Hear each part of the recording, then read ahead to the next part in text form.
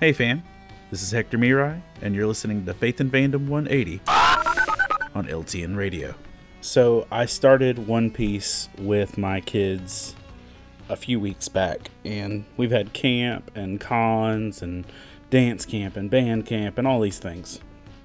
So we haven't made it incredibly far.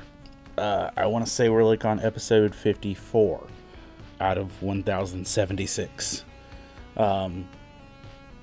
But somewhere in the process of the 50 some episodes we've watched, the theme song changed.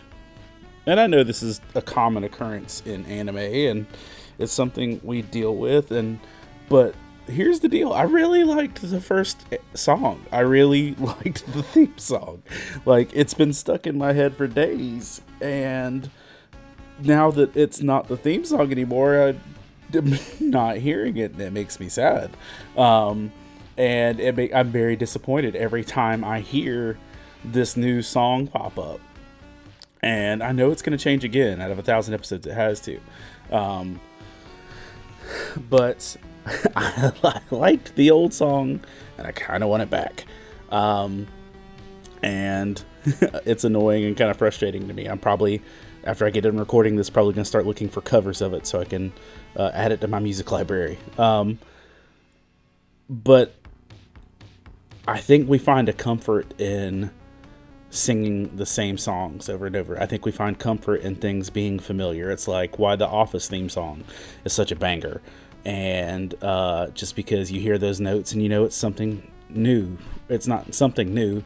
It's something familiar and peaceful.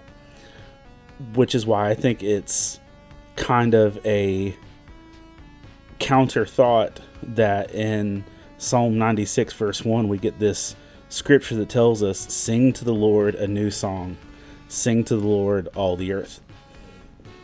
And I think there's such a peace and familiarity to singing the same things over and over, K-Love, and I think it's a reminder to us that God doesn't just want us to get comfortable in doing the same things on repeat, that He wants something fresh from us. He wants something new from us. He wants us to be interacting with Him continually, which allows us to offer up new songs, new prayers, and new worship. If you'd like to learn more about Faith and Fandom, head on over to faithandfandom.org, where you can learn about our Comic-Con ministry, podcast, memes, apparel, and book series. You can even read new chapters before they make it to the next book. I'm Hector Miray, and thank you for spending the last 180 seconds with me.